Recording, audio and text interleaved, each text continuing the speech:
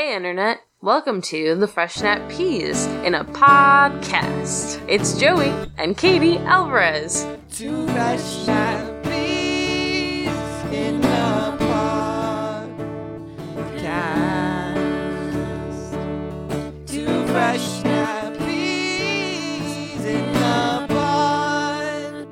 podcast. So this week, we've got 3 movies that we checked out for you guys, along with a little bit extra stuff afterwards, if you want to stick around. So Katie, what's the first movie that we watched? This weekend we went and saw Ralph Breaks the Internet. I thought it was really funny, and I thought it was probably the best out of the 3 movies we saw. Yeah, out of the 3 movies, I think that it was the top 2. I think it was right in the middle for me, honestly. All of the characters were super cute. I was very surprised about the ending, because I had seen a lot of pictures related to this movie, but didn't realize that they were related to it. And so I was very surprised to see some of the characters that were kind of surprising and you don't necessarily associate with the first Wreck-It Ralph movie. It was pretty fun to see all of these characters come together to achieve a common goal. I thought it was pretty neat, too, that because there were so many other characters and places that they took this movie, it's kind of a standalone movie. You don't necessarily have to see the first one to go and enjoy Ralph Breaks the Internet. Yeah, and a big part of what made this movie so separate was they make a constant point of saying that this movie is 6 years later than the last one. They're always like, we've been friends for 6 years now. And they keep coming back to that point, and you're like, wow, that is a long time to skip ahead in the story to think that, you know, this didn't happen right after the events of the previous movie. And I think that made it feel more standalone and separate and easier to watch by itself. Because I don't know about you, but I didn't go back and watch the first movie before we went and saw it. Did you? I didn't. I also thought that it was really interesting how the movie went into a bunch of different types of relationships. In Disney movies, a lot of times you have a relationship that the movie goes into or talks about, whether it's romantic or sibling or whatever the case may be. I thought it was interesting how this movie kind of spanned different relationships throughout the movie. Yeah, and I don't feel like there was even necessarily a lot of romance in it. I think that it focused a lot on a lot of different kinds of relationships than romantic relationships. And I thought that that was interesting to get into. It kind of makes me think of Frozen, how that kind of had the love elements, but it focused on, like, the sisters and, like, their lack of friendship and, like, moving towards each other. I feel like this movie kind of had a lot of characters with a lot of strong relationships already, and you got to see how those strong relationships were kind of tested and grew to be, better than how they started out. One other thing that I would mention about this movie that I noticed, and I don't know if you saw this as much, but it didn't focus as much on the references to, like, old video games.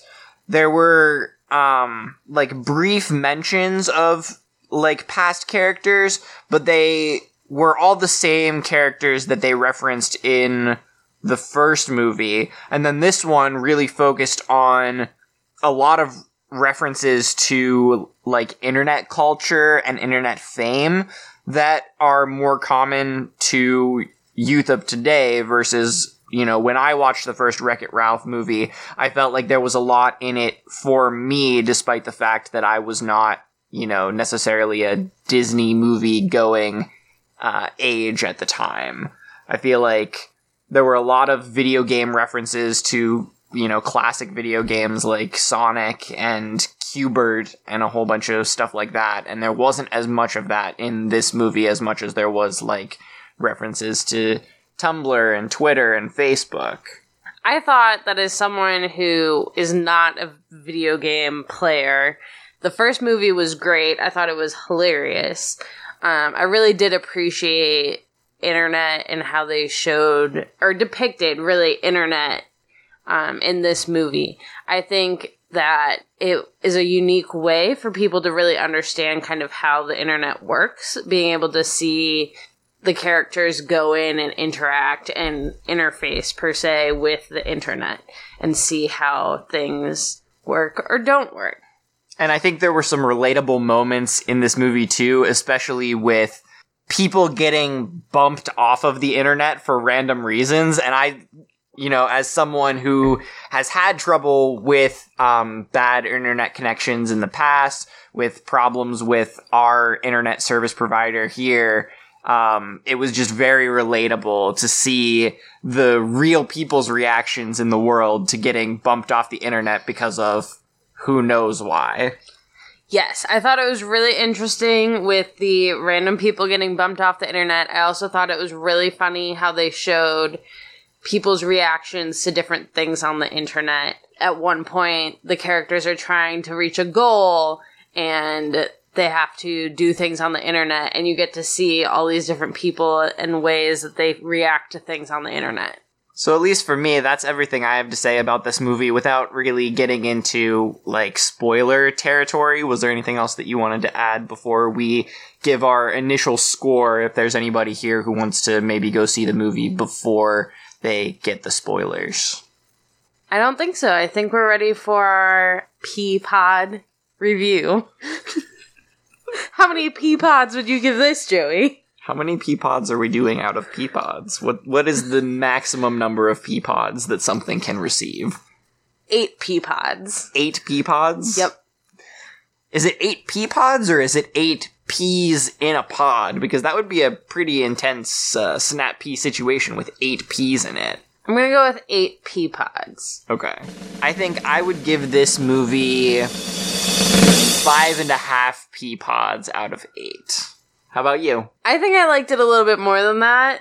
I really appreciated, as someone who understands internet a little bit less than the average Joe, I really appreciated the movie and thought it was really funny. So I would give it 6 out of 8. Mostly because there are movies out in the world that I enjoy more than Ralph Breaks the Internet. However, I did really enjoy the movie on a Saturday afternoon. So Joey, what was the second movie we saw? The second movie that we went and saw this weekend was Mary Poppins Returns. Dun dun dun! So I personally loved her in the role of Mary Poppins. I thought that she loved playing the character, and I think that her relationship with the family and how she returns really was unique and cool to see.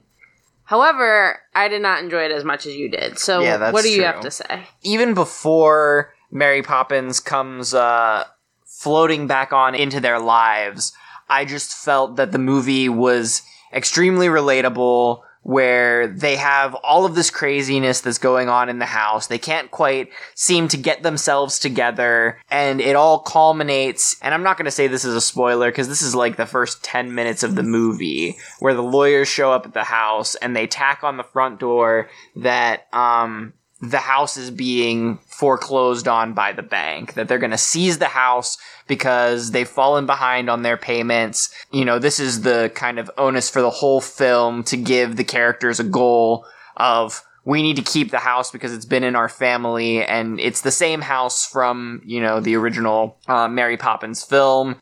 They've got this whole idea that they need to keep this house despite it, breaking down underneath of their feet at the very beginning of the movie.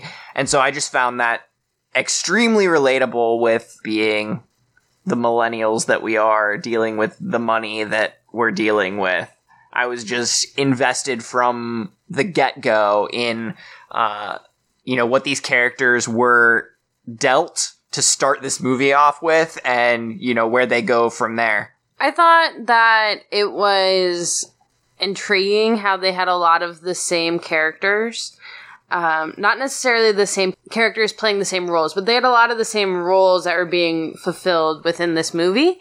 However, I thought that because it is a return movie, we only did see 1 or 2 characters that actually had played in the first movie. We only had a few things that came from the original Mary Poppins. And there were all of these teasers that made my brain think, oh, it's going to be this song, or it's going to be this character that's about to come up. And then that wasn't the thing. That's what kind of left me wanting with this movie. And I think it's funny because for me, I felt the opposite way, where all of the teasers were like nice callbacks to the original movie. And I remember saying after, our evening was over that I was glad that I hadn't gone back and watched the first movie. So I would put this in the same category as Ralph Breaks the Internet, where you really don't need to see the first movie to get everything out of it that you're going to get. So long as you've seen it before at some point, everything will kind of come back to you. And I thought that the callbacks were kind of dressing on top of a movie that I already thought was really good. When those little things would play, I'd be like, oh, that's really nice. Like, it reminds me of this. And then it would lead into something new and something that I thought was just as good. I enjoyed the music. I enjoyed the characters. I think that there were moments that it reminded me a lot of the original movie, and there were moments that were way better than the original movie to me. Well, I think I'm ready to give it a rating without spoilers. What about you? Yeah, let's go ahead and do it. All right, so I would give Mary Poppins Returns a 4.5 Peapod out of 8. What about you, Joey? I would give this one 7 out of 8 Peapods. I enjoyed it a lot more than you did, and I would put it up there as a movie that I would definitely watch again, probably multiple times in my life. I really enjoyed this one.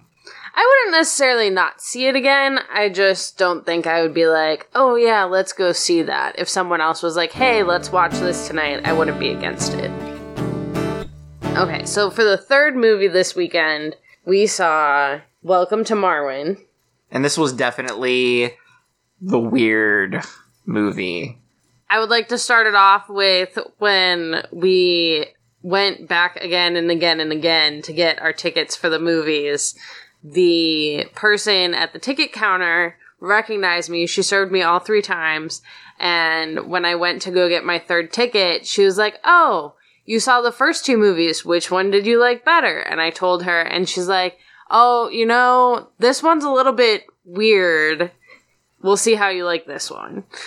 And sure enough, it was definitely a very different movie. I wouldn't say that I didn't like it. It was just very different. And it was very different after seeing 2, per se, children's movies.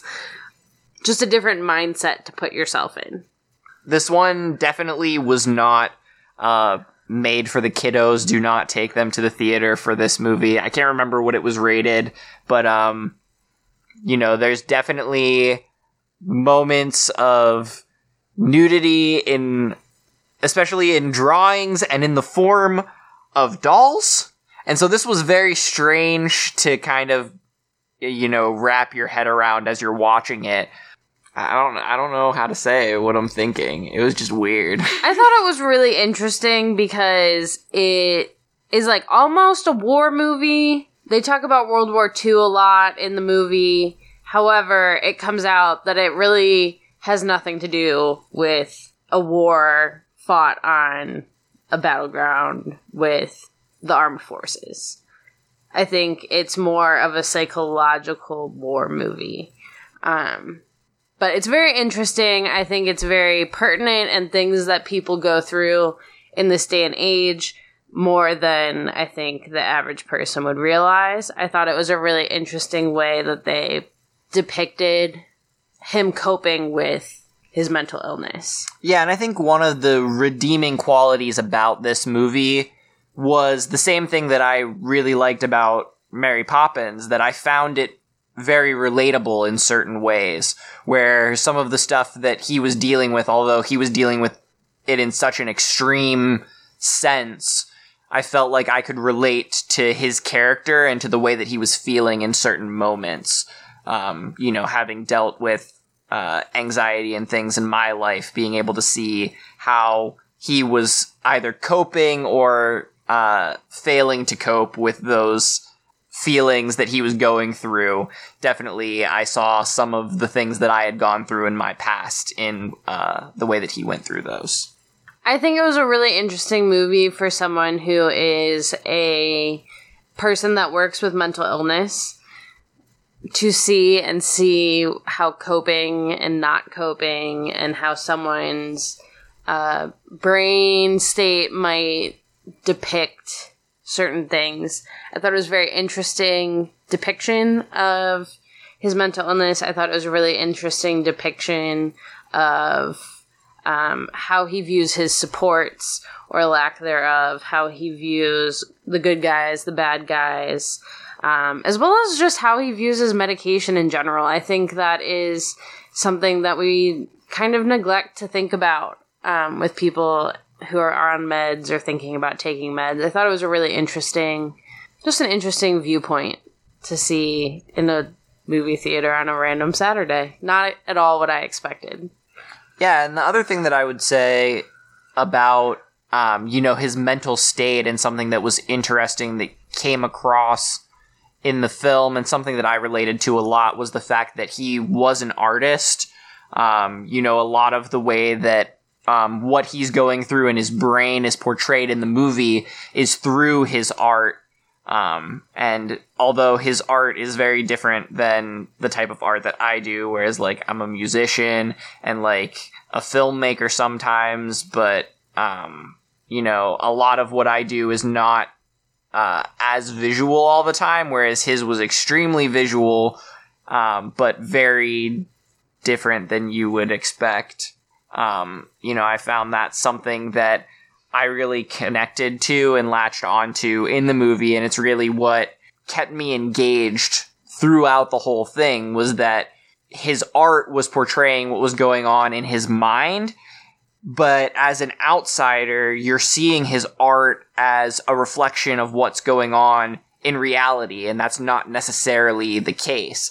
And that's something that he has to come to grips with as well, that he sees his art similar to his reality, but there's a big discrepancy there that comes up at the very, towards the 3/4 mark of the movie, that he has to, a big hurdle that he has to come over and realize that what he sees in his art isn't what's going to happen in his real life. I think in this movie, too, I found it really interesting because there were just so many different things going on in the movie all at the same time, and it wasn't different storylines, just so many different parts of the story were going on and bouncing back and forth and trying to realize what is reality, what is his depiction of reality, who are these people that are coming in and out of the picture really quickly, who are the people that are actually sticking around, what do they mean to him, what do they mean to the story, what do they mean to us as the viewers. And especially in the moments when he's in extreme mental duress, how the lines between his reality and his art kind of blur, and how, as the viewer, that gets confusing, to watch, because it's not separate stories, but it can seem that way in moments. But then the lines between them blur so much when he finds himself in extremely anxiety-ridden situations. It gets just to be very hard to tell the difference between what seems like two stories, and then you realize by the end of the movie that it really is just one overarching story that has one main character, not two different main characters. Joey, the more I think about this movie, the more I think I realize that I liked it than I thought right when I walked out. Now that I've had time to think about it and really think about what was going on and put the pieces together, I think I actually like this one better than Mary Poppins. Did you really? I think so. I would give Welcome to Marwen a 6 out of 8. For this one, I would say mostly because of the way that I felt kind of weird about the way that they portrayed nudity in this film. I'm going to have a hard time going back and watching it again. I would give this 4 out of 8. when I was giving it a rating, I wasn't even thinking about the nudity just because while it was there, it was passed over pretty quickly most of the time. When it was actually, like, really prevalent, I feel like it was more in doll form. And to me, like, I grew up playing with Barbies, like, and I work with kids, so there's naked dolls all the time while kids are doing whatever. So it didn't really faze me as much. Yeah, I think it was just the closeness of the link between the dolls and the characters in the film that I think made it hard for me to kind of disengage from those moments. Like, it felt like just very weird for me, but... The male perspective, ladies and gentlemen. Hey guys, we're about to spoil the movies, so if you really do not want to hear in-depth details about the movies, please turn us off now and revisit us next week. So with Ralph Breaks the Internet, I like how at the beginning of the movie, we get this conundrum of one best friend is happy with things exactly how they are and only wants, out of everything in his whole life, just more time with his friend.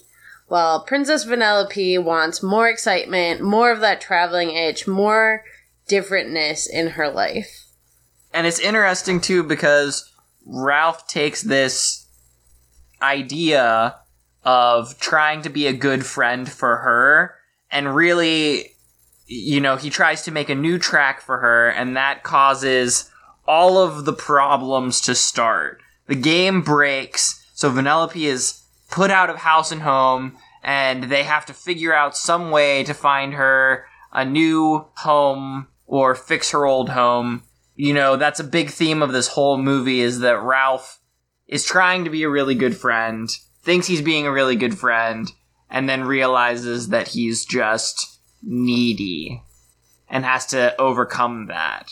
And Vanellope doesn't know how to help him do that. And so that's kind of a lot of what this movie is about.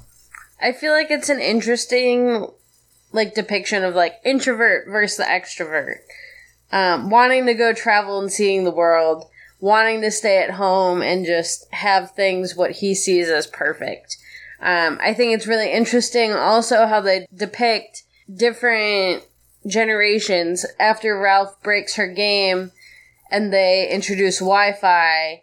The guy's like, okay, I need to fix the game, it's gonna be expensive. And the teenager's like, well, let me just search eBay, and finds the piece to fix her game within a minute. I think another, like, really funny moment in this movie is to put even more in that kind of generational gap where the characters in the movie, you know, from the arcade games definitely represent like an older generation, but also like a childish playfulness where when they're bidding on the steering wheel at one point, they don't realize that they're bidding actual money. And so it's like this, you know, kind of older person mentality of like not understanding the internet, but at the same time, they're like so childish and youthful about it. And it's just so funny to see kind of those two things kind of collide, and especially as the audience knowing what eBay is and knowing that they're bidding actual money, and all of a sudden to be able to get this steering wheel, they're going to have to come up with some ridiculous sum of money, and they don't know how to get money. They're cartoon characters from video games from, you know, the 80s.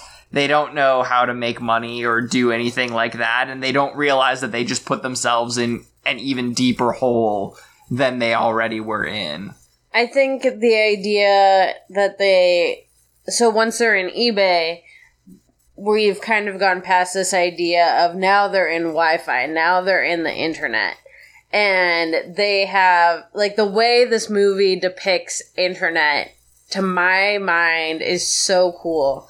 I like how they go into this cavernous, never-ending space, and there's actual landing posts for each website and each place where you can go. There's eBay, there's their version of Snapchat, their version of Twitter, their version of Pinterest, and, you know, they're in these little cars, and each person on their computer is going from place to place. And now we're having Ralph and Vanellope, and they're trying to make their money the way they need to, going to whatever places they need to go to. Another thing that I really liked about the way that this movie depicted the internet was when Ralph becomes kind of a Vine or Instagram star where he's Insta-famous. Yeah, he's Insta-famous, and he's making all of these short little videos of himself and copying all of the trends to try and get as many hearts as he can so that he can convert those hearts into money.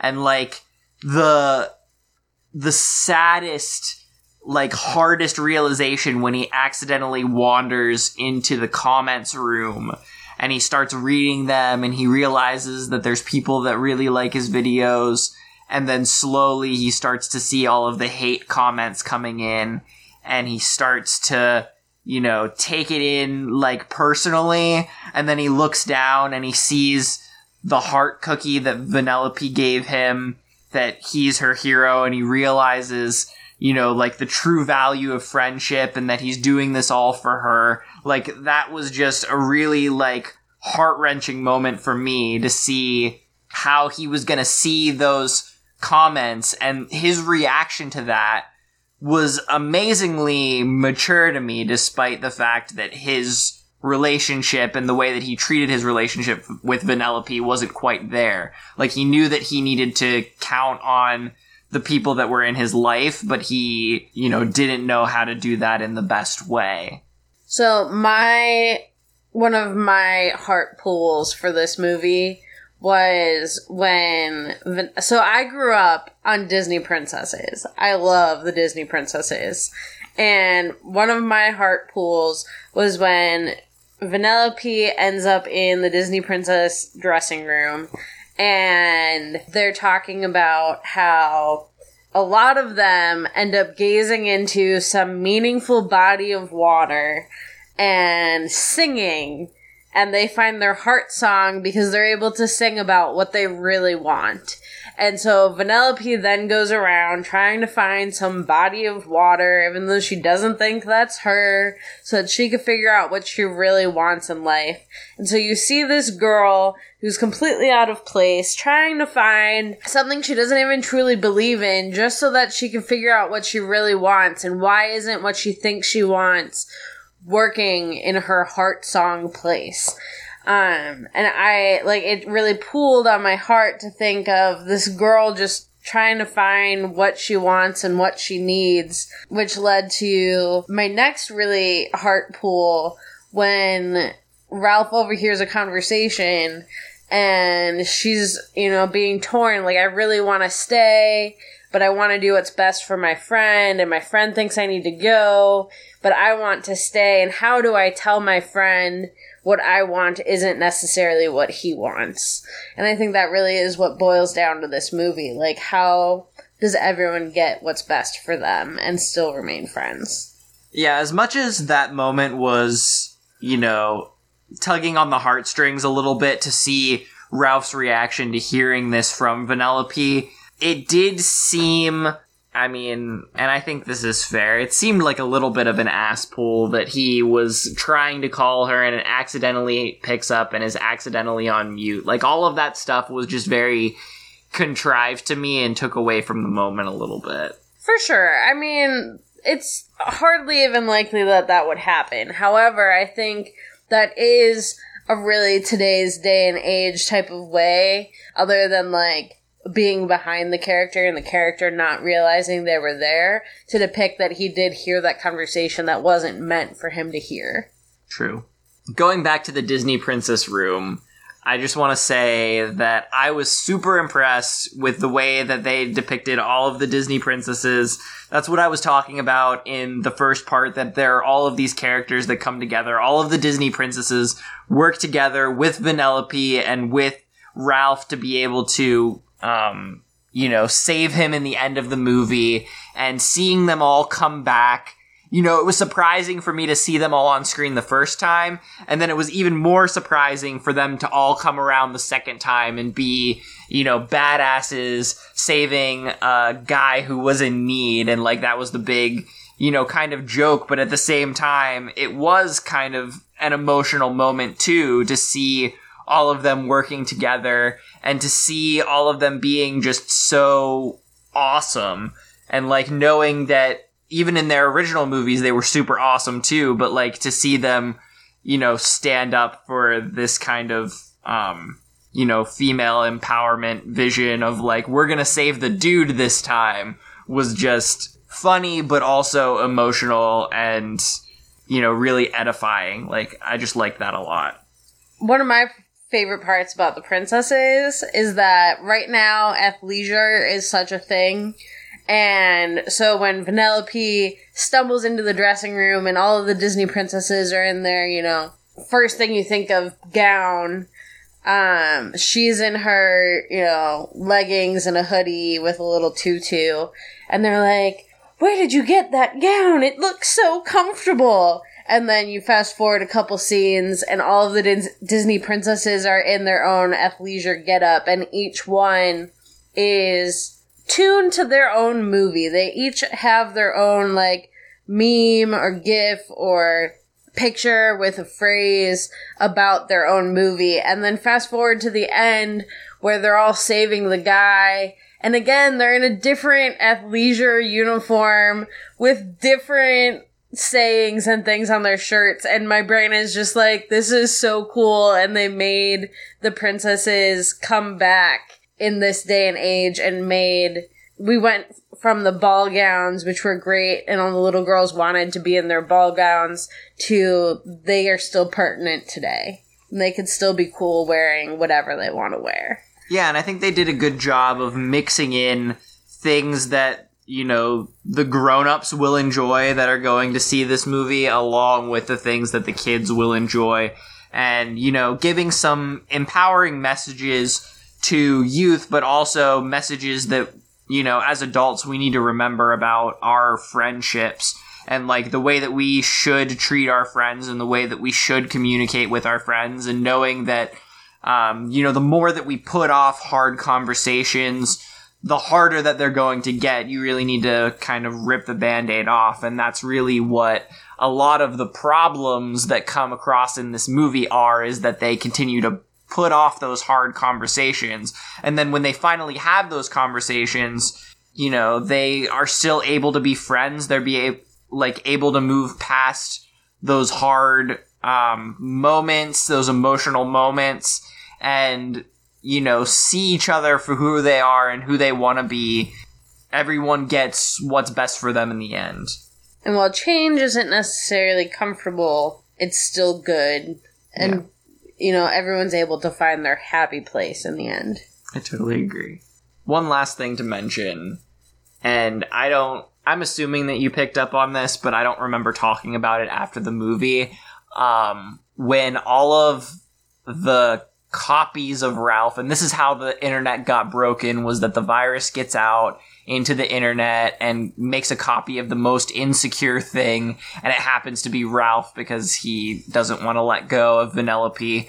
And then there's all of these copies of Ralph, and they all make this big giant Ralph blob thing, and it is so reminiscent of King Kong on top of the skyscraper, and he's holding Vanellope, and the whole thing is just like, it was so emotional the way that they went through it, but at the same time, there was just something in the back of my head that wanted to laugh the whole time, just because it is such a perfect homage to, you know, the film King Kong, and the way that the movie portrays the emotions is so serious, but it's just so funny to see a giant amalgam Ralph holding Vanellope and on top of a skyscraper. It was just, like, almost funny, but it was too emotional to be laughing at it, and I, like, was conflicted about how to feel.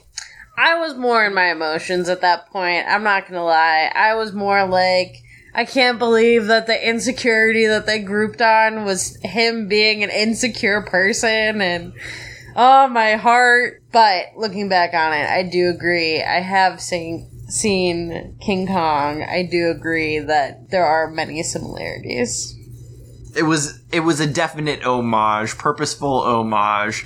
And, like, there were just so many moments like that throughout the movie that it was funny but also emotional. And so you can kind of come at it from either perspective. If you're looking for a comedy or if you're looking for something to All get... the heart feels. Yeah, all of the heart feels. There's something for everybody in this movie, and you can watch it or read it either way that you want to. So if you watch this movie and you felt really emotional the first time, go back and watch it and just think about how funny all of these homages and things are, and you'll get something new out of it.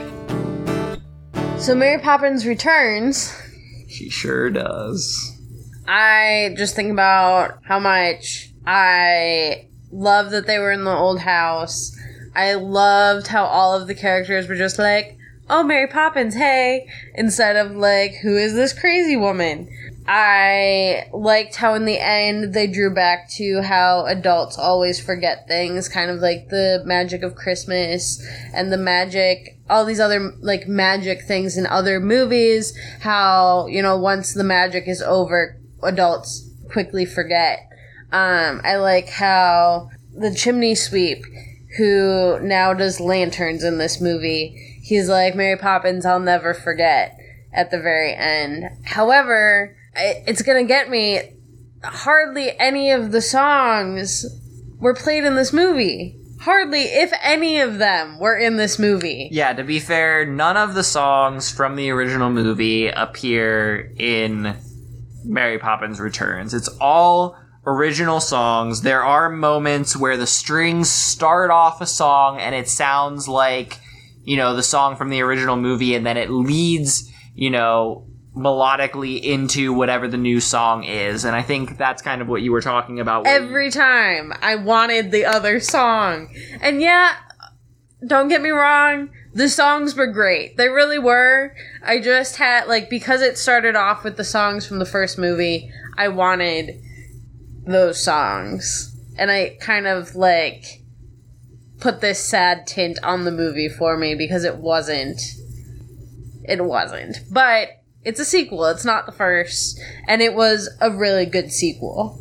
And I think that they did a really good job at, you know, bringing back the feeling of watching Mary Poppins, of the way that they, you know, shot the film, the way that all of the scenes looked, the way that they did the dancing with the Learys as opposed to the chimney sweeps, the way that they did the animation with the pot, the way that they did the scene going into the bathtub, you know, all of that scene. The bathtub was so cool.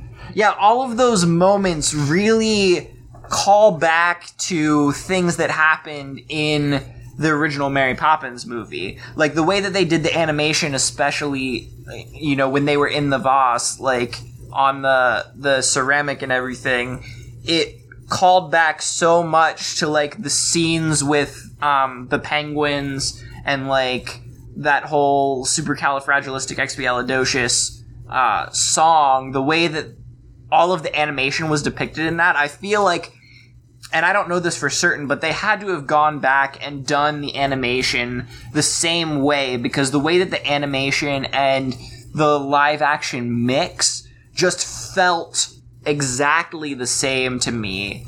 And so it was just, you know, like you said, it was different than the original, but it felt like a true sequel because it had all of the same cinematography elements in it.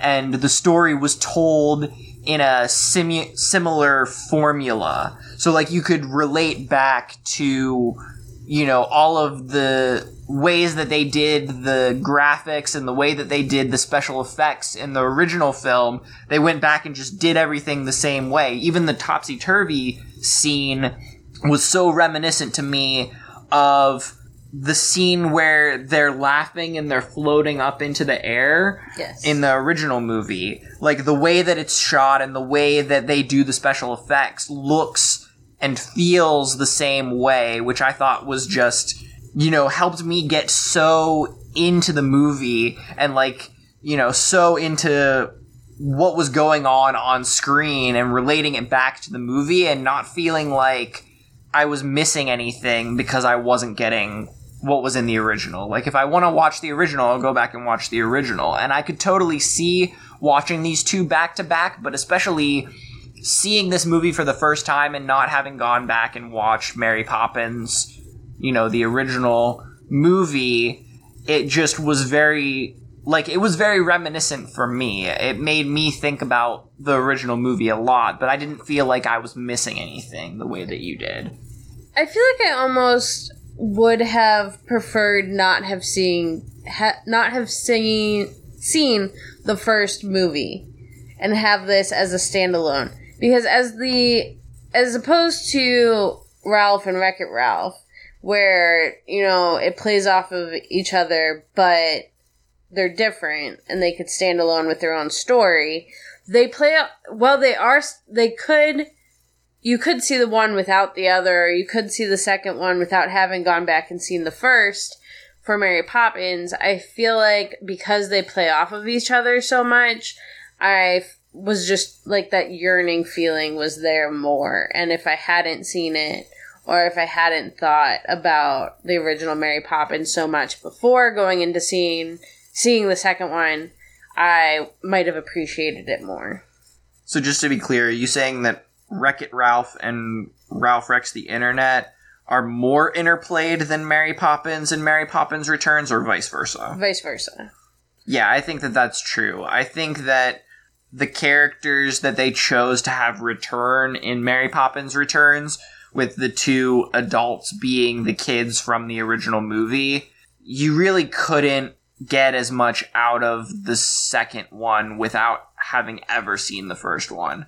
I feel like young kids coming to this movie for the first time without ever having seen Mary Poppins might not find the same enjoyment and might be a little bit confused by the way that the characters interact. You know, Mary Poppins comes into their life, and it would be very confusing, having not seen the first one, to understand why the dad's sister, you know, was so on board for Mary Poppins coming back in without understanding how she affected their lives. And, like, the dad is coming at it from the, like, money perspective, and the sister is coming at it from the, we wouldn't be the people we are today if we hadn't had her in our lives. Which I think plays back to many times how it is in today's day and age. Men are more logical and women are more relational. And so you get to see that in the movie, where the dad's thinking about money, thinking about his job, thinking about, oh my gosh, how are we going to make things work? And the woman is like, there are so many things that the kids will learn and gain from having Mary Poppins in their life. We gained so many things from having Mary Poppins in our life. We might not remember the magic that happened, but we remember the impact she had. So one thing I do want to ask you about this movie before we move on, which song do you think was the most memorable for you? Because I feel like I know which one you would pick, but now I'm really curious if I'm right or not. There's 3 songs that really stick out to me still, one of which I know you didn't like as much. I really liked the Leary song, both at the beginning and when they're lost later in the movie. I also really liked the bathtub song. However, I do think my favorite and my least favorite all at the same time was the penguin song.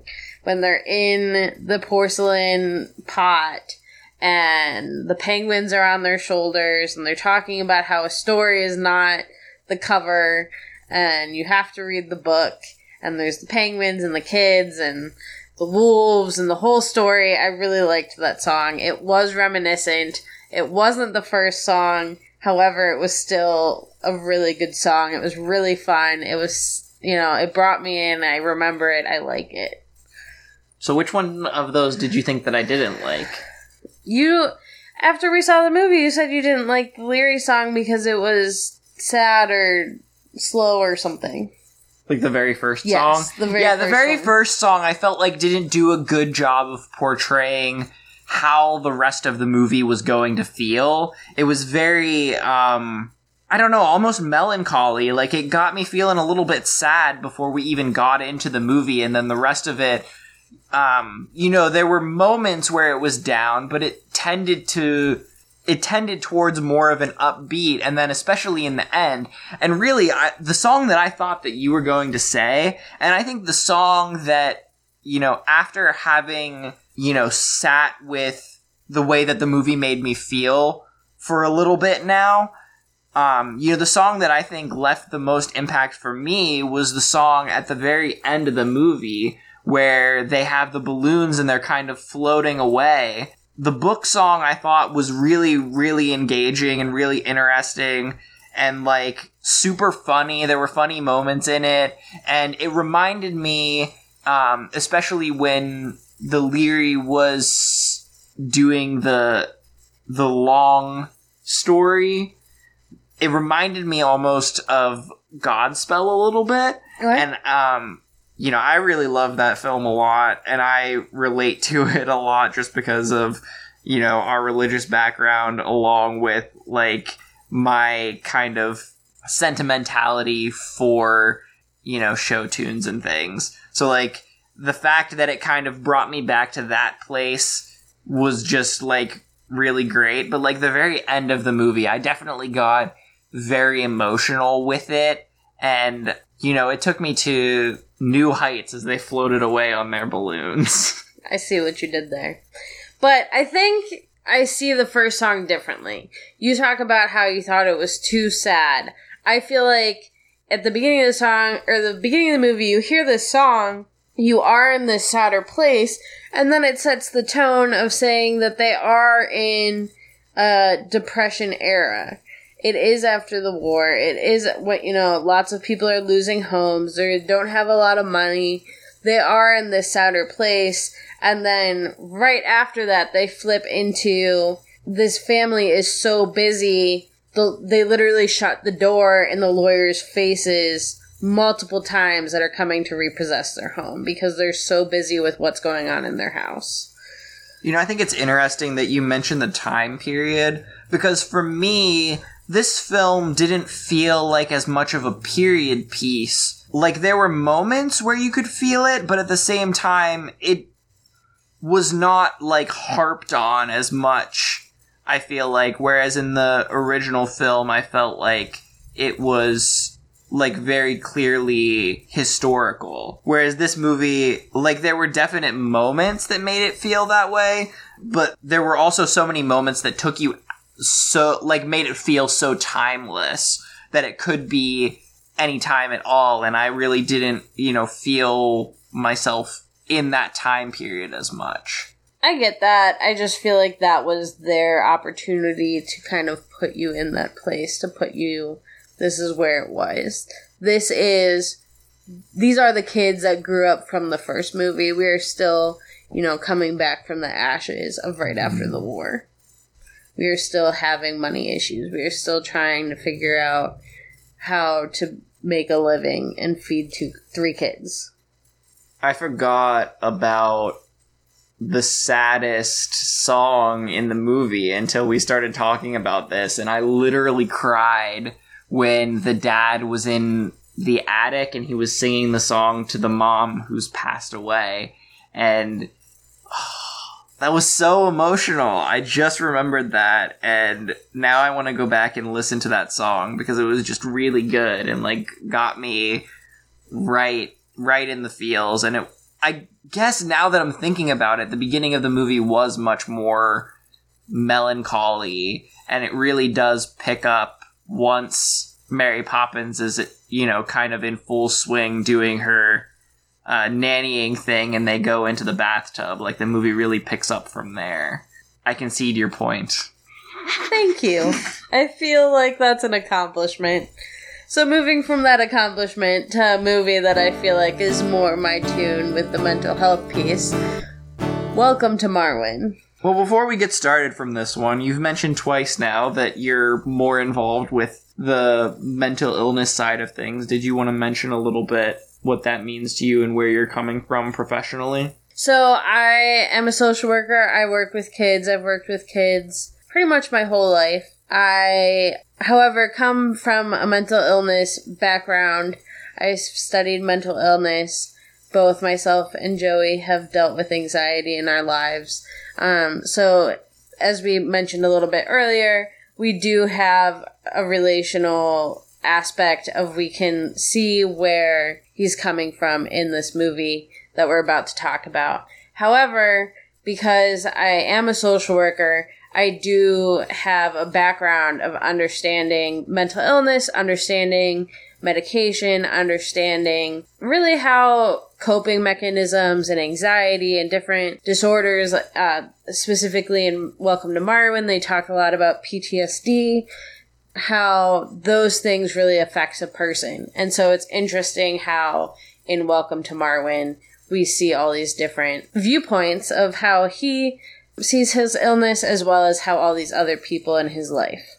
And just to give you guys out there a little bit of an idea of where I'm coming from, in college I studied communications, radio, and television with a minor in film studies. And so, you know, my background is more in the cinematography of the films, but as well I've been working tangentially in social work for a time. And so, you know, I've seen some of the effects of some of the disorders that are discussed in this film on, you know, specifically youths, but Katie has more experience with the whole gambit, I would say. Quite the gambit. So, Welcome to Marwen mostly deals with PTSD. I was thrown for a loop in this movie trying to figure out exactly what they were talking about. They talked about World War II a ton, and here I am looking at this movie that's in this day and age. They're not saying that this happened when our parents were kids. They're not saying that this happened with Afghanistan war. They're talking about World War II and Nazis. Yet this guy is acting like he has PTSD from serving in the war. Yeah, and he's, you know, comparatively a young guy, and this is a film. This is not a period piece. This is a modern day film. And it's not like Mary Poppins, where I felt like I came out of it not necessarily feeling like it was a period piece. This was decidedly now that this was happening. And so, you know, from the very beginning, you're put into these weird shoes of this guy is dealing with some sort of mental break with reality, seeing the way that he treats these dolls as the people that are in his life. He, you know, projects their personalities onto these dolls to create his art that is a totally fictitious retelling of events that happened in World War II era Nazi Germany.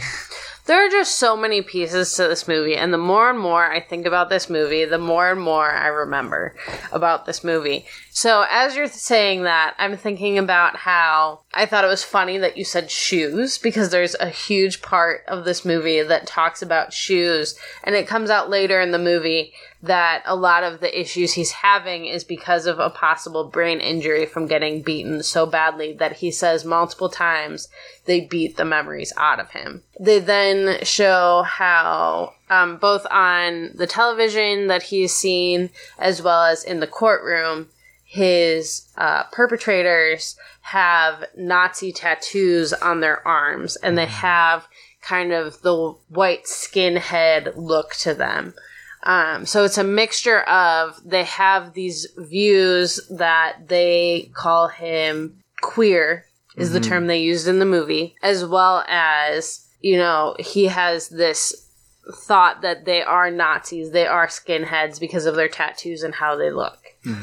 I think it's also really interesting when he talks about the different people in this town that interact with him are the different dolls in his stories with the different personalities, because they always talk about this other doll who is there, and everyone's like, well, who is this other doll? And she's like, he's always like, that's the witch. And they're like, well, who's the witch? And then it comes in that he is taking these pills, and these pills are blue, and the witch has this blue sleeve. And as a mental health person, I'm thinking, okay, this guy has mental health. I could see where the mental health is coming everywhere else. Blue pills, blue sleeve. She is somehow the medicine to him. But they don't really make that connection solidly anywhere in the movie. No one is ever like, the pills are him until the very end when he literally throws his bottle of pills down the drain and she disappears.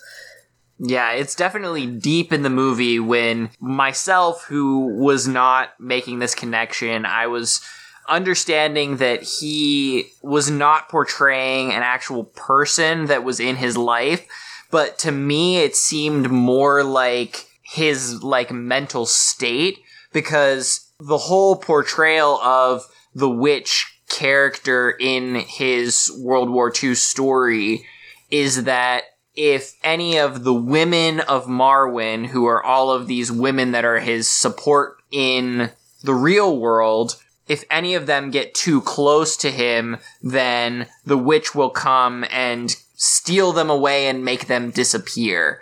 And we find out this is what happened to his wife, actually, and who half the name of the fictitious town that he created is named after. Mar for Mark and Wen for Wendy, who was his wife, who left the picture soon after what happened. Was it soon after what happened to him, or did she help him through right after it happened and then left him? I wasn't even quite sure that they were ever actually married, because in all of those pictures, it looked like the people were actually the dolls, and there was all those question marks in the wedding pictures. Was I married? Yeah, that's true. So I was never made clear whether they were actually married, because Wendy is the bartender that night when he gets beat up. And then they talk about how she moved on. No one ever mentions him as his wife, other than him in those pictures. And there's always those question marks. Yeah, that's true. But the other part of this that was, that makes this whole thing even more confusing and muddled is what's said about the memories being beaten out of his brain, where he's not sure even if he, there's a sketchbook and it has sketches of his, at least we're led to believe that they're sketches of his, but he's not even sure that they're his sketches because he can't remember anything before the incident. And then even beyond that, he can't seem to make his hand still enough to write his name, let alone be able to, sketch these detailed portraits that he's created in the past. So that's another part of it that, I wasn't sure if maybe he was married to Wendy before the accident, or, like Katie's saying, maybe they were just never married, never even had a relationship, except for the fact that she's the one who found him after, the brutal beating that he received from these swastika-clad punks. So let's talk about Nicole without an E. What did you think about Nicole without an E? I thought a lot of things about Nicole without an E. Are you talking about the doll, or are you talking about the actual neighbor? I would like to talk about the neighbor and her reactions to realizing she's a doll, and his break of reality about what is going on with the doll and his doll, and what is going on with him and his neighbor. Yeah, so I thought it was really interesting, and I was honestly impressed with the way that Nicole without an E, his next door neighbor, handled a lot of the situations. Not every situation, but we can get to that in a minute.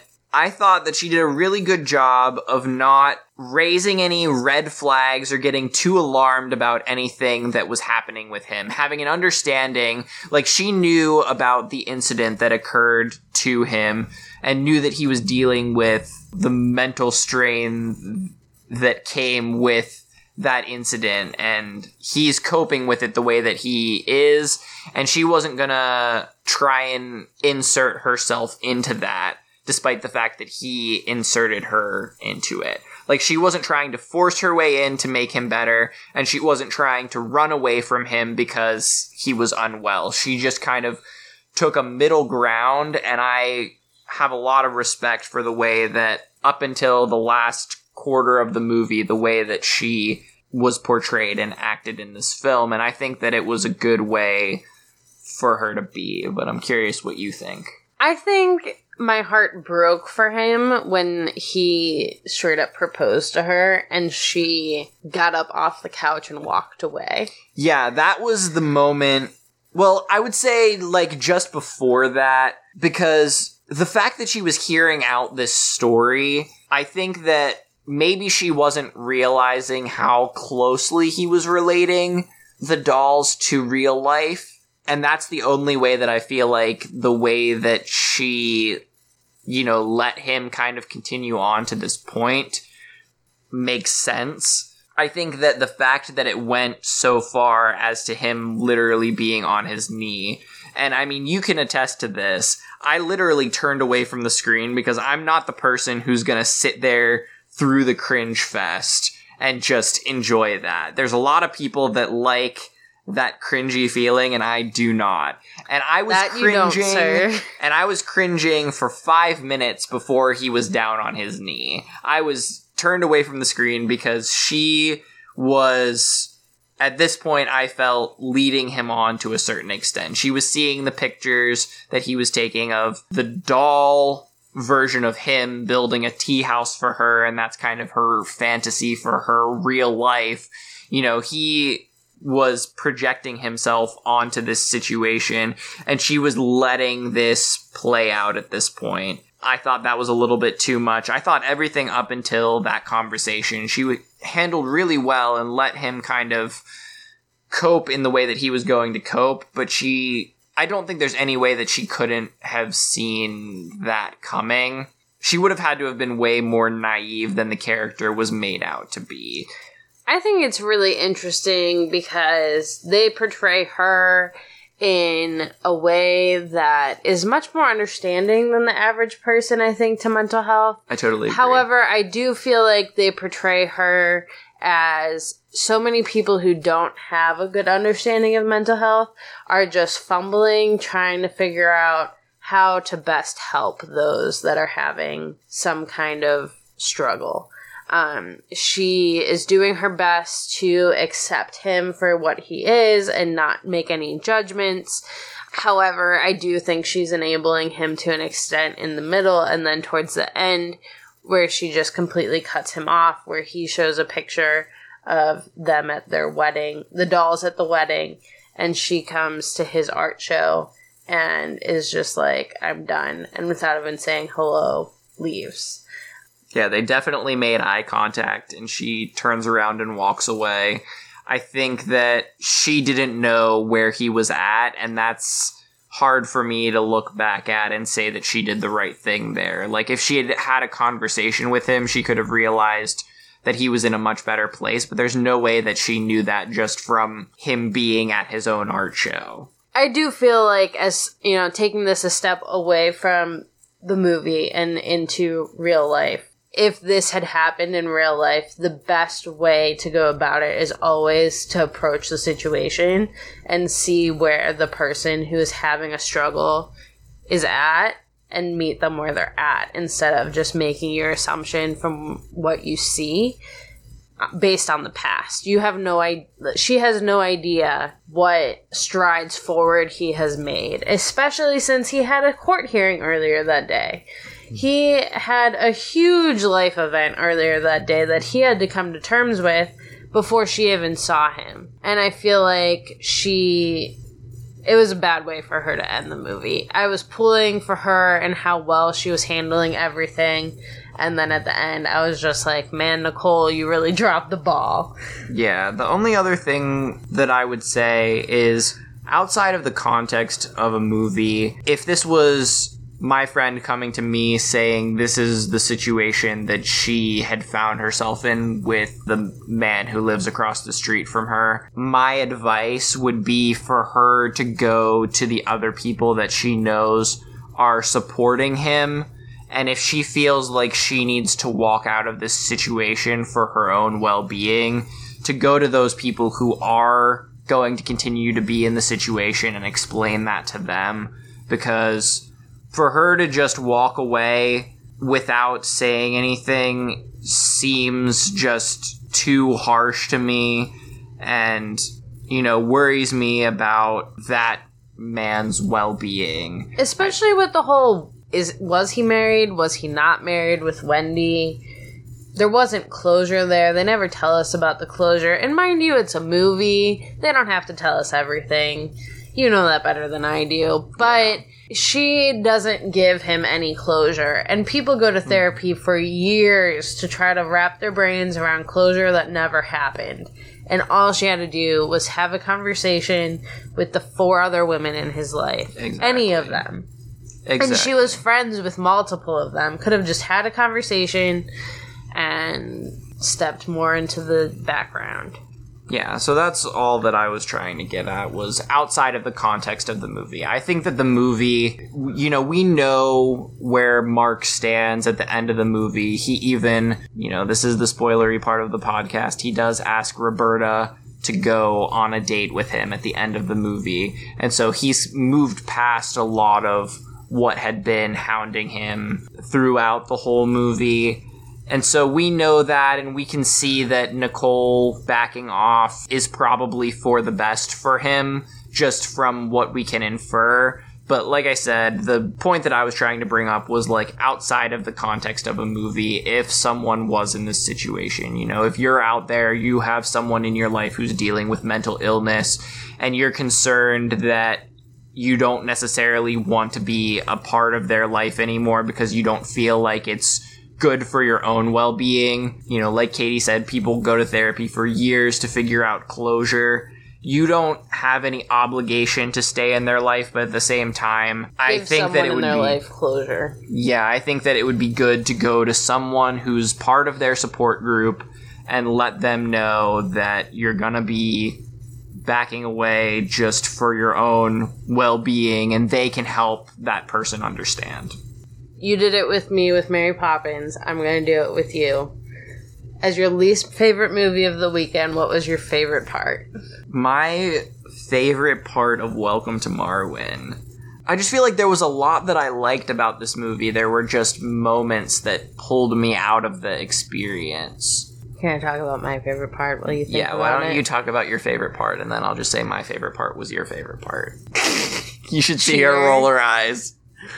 Okay, so my favorite part, and it probably has a lot to do with the fact that I'm a social worker, is I loved how they portrayed PTSD and anxiety. It was so real. I feel like you don't really get that in other movies. They talk about how in war movies people have PTSD. So the most recent one that I could think of that pretty well portrayed it was Megan Levy, which is a great movie, highly recommend it. But they really portray her going through PTSD and trying to figure out how to go back to real life after the war. He is not a war vet that we know of, just has this war piece to his PTSD coping. But they portray his anxiety and his PTSD from the different things that trigger his emotions. And they show his intense physical reactions and kind of like what that looks like and then what ends up bringing him back to reality. And I really loved how they showed all of that. Just hearing you talk about that made me realize that my favorite part of this movie was probably a big piece that we really didn't talk about very much, is the reason that the main character, Mark, gets beaten up is because he's in a bar, he gets drunk, and these guys are... I can't even... Like, there's no explanation of why this is brought up, but they ask him if he wears women's clothes, and he says, no, only the shoes. And that to them, just the fact that this guy wears high heel shoes, he's not even wearing high heel shoes at the time that he gets beat up, is enough for these bigoted guys to curb stomp him. I think it says a lot about a certain type of person, and I think that it's something that a lot of people aren't necessarily aware of in their lives. I think that there are a lot of people who grew up in environments that are extremely accepting, and I think that it's important to know, even if you're not experiencing it on a day-to-day basis, and I really hope that you're not, but to know that there are people out there who have these views and these mentalities, I think that that's just, the sad truth that comes out in this movie, that a guy wearing high heels is what brings people to get so upset that they beat the shit out of him. That just is part of the sad reality that we live in, and I hope that we can get past that. I hope that everybody's able to get past that at some point. So, part of what Joey and I would like to do, we let you into our Saturday of watching 3 movies. Now we want to give you a sneak peek of what our day-to-day lives look like during the week. Sneak peek of the week. As you may have figured out, since we have the same last name, we are married. We are What? newlyweds as of a year and a half ago. No way. So this past week, I have been dealing with a cold, and I know everyone has their go-to sick movie or sick movies. For me, it is the Harry Potter movies. So Joey has been a great sport and has been putting up with me watching the Harry Potter series. Just tonight, I finished Harry Potter and the Half-Blood Prince, and I'm looking forward to Harry Potter Camping Part 2. I jumped in with Katie to watch from when Dumbledore and Harry go into the cave to get the Horcrux to the end of the movie. So through Snape killing Dumbledore and Harry's realization that maybe Snape is evil, but Dumbledore trusted him, and his guilt over the situation. Basically, he jumped into the movie, which is like the most emotionally draining part of the entire series for me.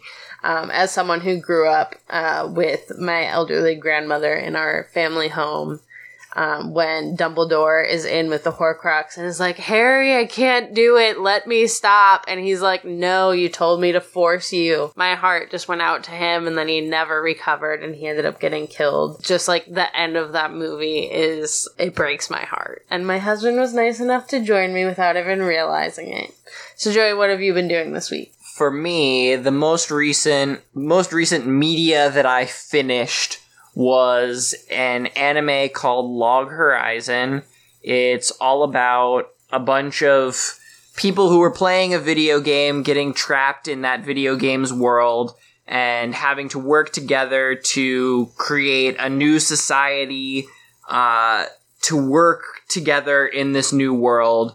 They come to a lot of interesting realizations, like all of the NPCs in the world have actually become real people with real lives.